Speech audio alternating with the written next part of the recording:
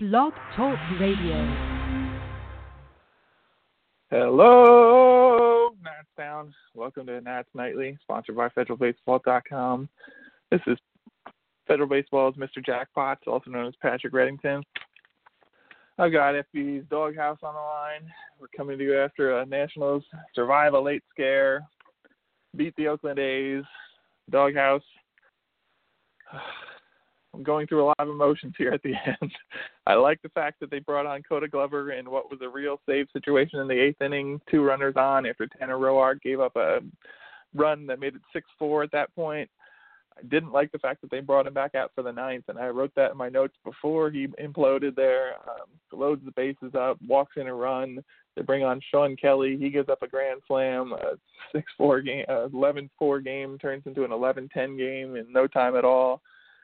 Kelly managed to get out of it there, but what do you think about Duffy Baker's managing there at the end of it? Do you like him bringing Koda back out for that inning? He was already warmed up, didn't throw much in the eighth, but they had him sit for a while and then brought him back out, and he didn't look good when he came back out.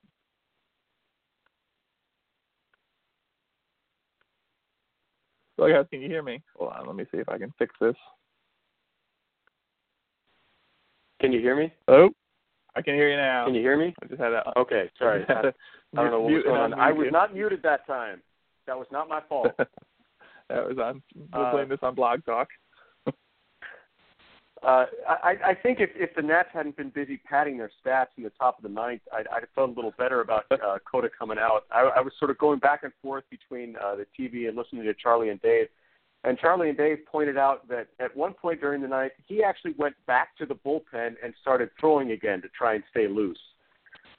So this is maybe a situation that he's not too familiar with, because he's still a pretty young guy, and he's certainly got the stuff and the mindset, I think, to be in a high leverage situation like that, but maybe not the experience that you might prefer. Just because, this is probably a situation that he hasn't faced before. He's ahead by a lot, that's great, but having come out and thrown and then sat on the bench for a long while watching people, junk time to their heart's content, maybe he wasn't quite prepared for that. Fortunately, Sean Kelly, veteran, has that pro move in his pocket, induce the rally-killing grand slam, and then boom, get the rest of the outs, and you're done. All those pesky base. Get rid of all those pesky base runners. That's right. Close up all those holes in the infield. You are good to go. He's just setting himself up for a cheap save situation, which just further points out how absolutely ridiculous a save is. He gets it, though. What do we make of Sean Kelly here? That was just an absolutely horrible up in the zone slider, I think, that he threw to Matt Joyce, that Joyce just absolutely unloaded on. Line drive, no doubter there for the grand slam. Kelly 4.20 home runs per 9 so far this season. That's 7 home runs in 15 innings pitched. There's some concern about him at the end of last year when he seemed to hurt his elbow/arm, wherever he hurt it, some sort of nerve thing, he said, that went away right away. He said he would have been able to pitch if the Nats had advanced out of the NLDS, but really has not looked good this year. Pitching to a 6.0 ERA, 8.31 FIP so far this year, 4.80 walks per 9, 4.20 home runs per 9, as I just mentioned, 10.8 Ks per 9 so far, but just getting knocked around. That was the 15th hit, 10th run he's allowed, 7 home runs I mentioned, 8 walks in 15 innings so far. Well, it's not like anyone in the bullpen has particularly and consistently covered themselves with glory so far this season.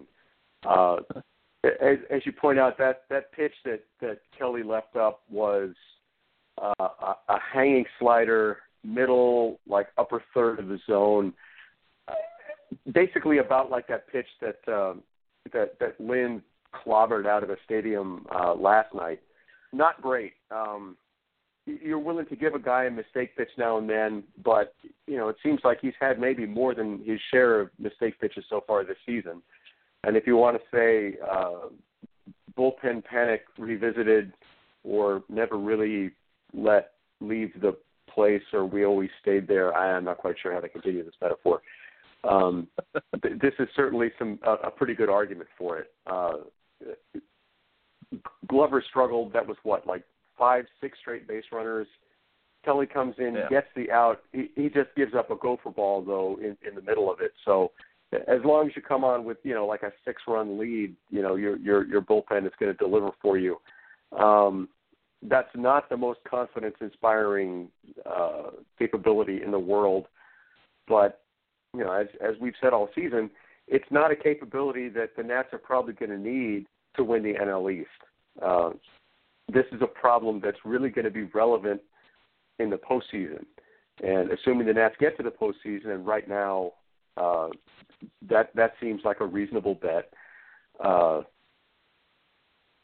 someone is either going to have to figure something out in the Nats organization, and people are being given every possible opportunity to figure things out here. And so far, with only, let's say, inconsistent results at the outfiguring, or Rizzo's going to have to pull a rabbit out of the hat or dump truck full of money and prospects to try and come up with some other solution. I'm not putting this one on Koda Glover. I think the circumstances, like you said, were something he's probably not used to. He gets the out when they really needed it in the 8th there, and then sits for a long time. You bring him back out. I've been impressed by what he's done as the closer so far. He's been pretty lights out since he kind of took over that role, come back from his own injury, but he does have that hip injury, which he has to keep working on throughout here. I think Tom Boswell mentioned that he might have taken that for granted a little bit and ended up with it and ended up back on the DL this season. But if he can maintain that, keep going out there and doing what he's doing, I think you can keep him in the 9th. But you have to bolster his bullpen, right? Mike Rizzo might be able to avoid giving up the farm for a closer type, but they have to kind of supplement this. I know Boswell argued that as well a few hours after I wrote the same article last week. Not saying in any way that he copied it. It's a pretty simple idea, but I think you have to supplement what's going on here with the Nationals. You have to strengthen what is the one glaring weakness in their lineup right now, or their roster, I should say. Well, I would argue that rotation depth might potentially be another shaky area, but certainly I think the bullpen is more pressing. And I would agree that, whether you're going out and you get one good arm or maybe, a couple of moderately good arms, and you sort of try to string something together with some aggressively matchup managed approach, which honestly I'm not sure if Dusty really has the managerial mindset to do something like that. At this point, just coming off of poor bullpen performance, so I will cop to recency bias on this observation. It seems like that there needs to be some help from outside the organization here to fix the bullpen's problems, and the bullpen are really the major weakness here on the team. I don't disagree with your assessment of the rotation, too. I only need 4 in the postseason, obviously, so the 4 they have right now I would be comfortable with. Though Gio Gonzalez up and down, my assessment of him, I wouldn't mind seeing them kind of supplement that as well, too. But I do agree that the bullpen's more pressing. Tanner Roark on the mound today, double and a ground out for a run in the 2nd, 15 of 16 set down after that, with a 2-out walk in the 3rd. The only exception to that, 10 straight after that walk. Where are my notes going here? Jed Lowry with a leadoff single. Chris Davis with a 2-run home run off the left field foul pole ties it up at 3. Mark Mulder, who's doing the A's broadcast, is really he actually provided some good insight on pitching throughout the series, but really wondered about throwing a first pitch changeup to Davis there. Right-hander, left it out over the plate, and Davis just absolutely crushed that one. 6-4 in the 8th. Roark gets 2 outs, but Matt Joyce single, Chad Pinder double, make it 6-4. That's it for Roark on the day. A solid outing by him. They wanted to get him through that 8th, clearly. Dusty Baker was kind of leaning on him to get that extra inning out of him. He went out there, I think, at 88 pitches, ended up throwing 104. A good outing by him. Ran into some trouble at the end there, but was pretty in control through those middle innings. Really nice stretch there where he set down 10 in a row, as I mentioned, 15 of 16. No, this is the Roark that we really like to see. He's got 4 pitches that he commands pretty well, maybe not all on the same day, but he's hitting the corners, he's moving up and down, he's getting the hitters off balance, sort of winning that kind of game theoretical will he or won't he, and I think that he thinks that I think that he thinks, blah, blah, blah. He has the tools to be successful at that.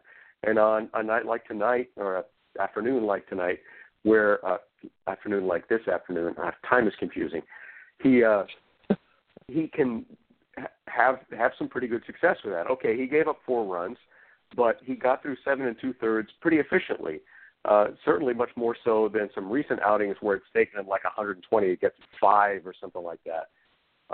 This is when everything is clicking. And this kind of illustrates the difference between what Roark can do and the problems that Ross has been having recently, because you look at a guy who's got 2 pitches that he doesn't command, so instead of hitting the corners with a limited variety of looks, he's putting a limited variety of looks right down the middle and getting clobbered, whereas Roark's got, 4 decent pitches that he can put on any edge of the zone and keep hitters off balance and get weak contact and record outs.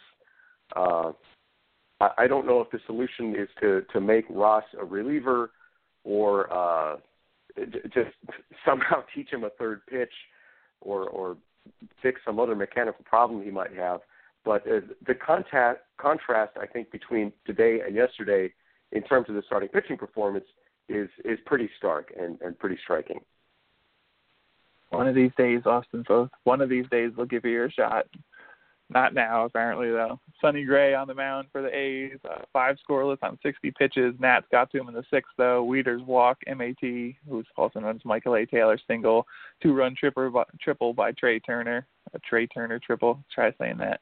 3-1 at that point. Nats up to 104 for Sonny Gray after 7. Ryan Madsen came on for the A's in the 8th. A 3-3 game at that point. Turner single, stolen base, intentional walk to Harper. Why are you doing that in front of Zim? A's. Zim hits a 3-1 changeup out to the left, number 16 of 2017, 6-3 at that point. That's Zim's 16th home run on the season and 213 plate appearances. Tops his total for 2016 from when he hit 15 and 467 PAs. I'm not going to say Ryan. Damn it, I said it again. Ryan Zimmerman's back in a big way, though. Really impressive blast there, too. Just absolutely crushed that pitch off the foul/fair pole. What do you think of Zim, and is it a foul or a fair pole? But that's the big question. Let's just leave it at pole, shall we? All right. Zim certainly seems to be healthy and raking, and whether it's purely attributable to him feeling comfortable with his personal level of fitness and togetherness, or it's his extensive working out with lasers and computers to hit the ball 1/8 of an inch lower down. I'll leave that up to the internet to decide.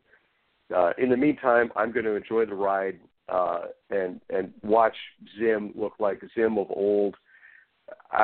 Although honestly, I'm trying to think, did he ever hit this well? Even when he wasn't his prime, and I'm making quotes with my fingers here. This is a tremendous run he's been on in the first half of the season.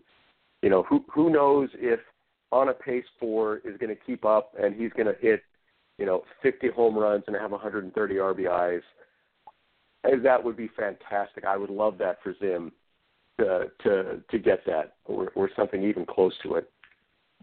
But much as I was taunting in my article about how everyone was stat padding and junk timing and that meaningless double steal in front of the 2-run dinger, thank goodness that they were. I don't know if we want to get into the chicken and egg problem of it not being enough pressure for people to actually record outs in the 9th, but another excellent performance. I certainly remember all the wailing and gnashing of teeth in Nats fandom, as short as 2 seasons ago with, oh my God, the Nats can never score anyone, on base. They always strike out with runners in scoring position. Can't they even just get a ground out? I'll show you dingers 400 feet away, young man. Step off. Zim is in the house, yo.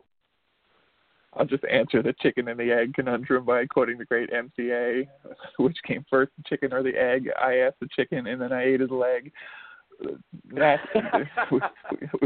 We talk about the junk time runs there, but they ended up being important. Matt Wieters, 2-run home run in the 9th there, 8-4 at that point. Michael A. Taylor follows with a solo shot, 9-4. Ryan Zimmerman doubles, sends Bryce Harper around the 3rd. Daniel Murphy, his first hit of the day, drives in 2 runs, 11-4 at that point. Those junk time runs ended up being big for the Nats. I know you have to go, so we'll wrap it up here. 11-10 Nats. They take 2 or 3 from Oakland, 5-1 so far on the road trip, but 3 with LA. Dusty Baker talked about how big a series this is coming up to the point that Bryce Harper took a 3-game suspension before this, so he'd be ready to play in LA. They're in there tomorrow night. It's going to be a late one. I'll try to get Dave back on the West Coast correspondent here, but good to talk to you again, sir. And what do you say at the end of the show? Go Nats. Talk to you soon.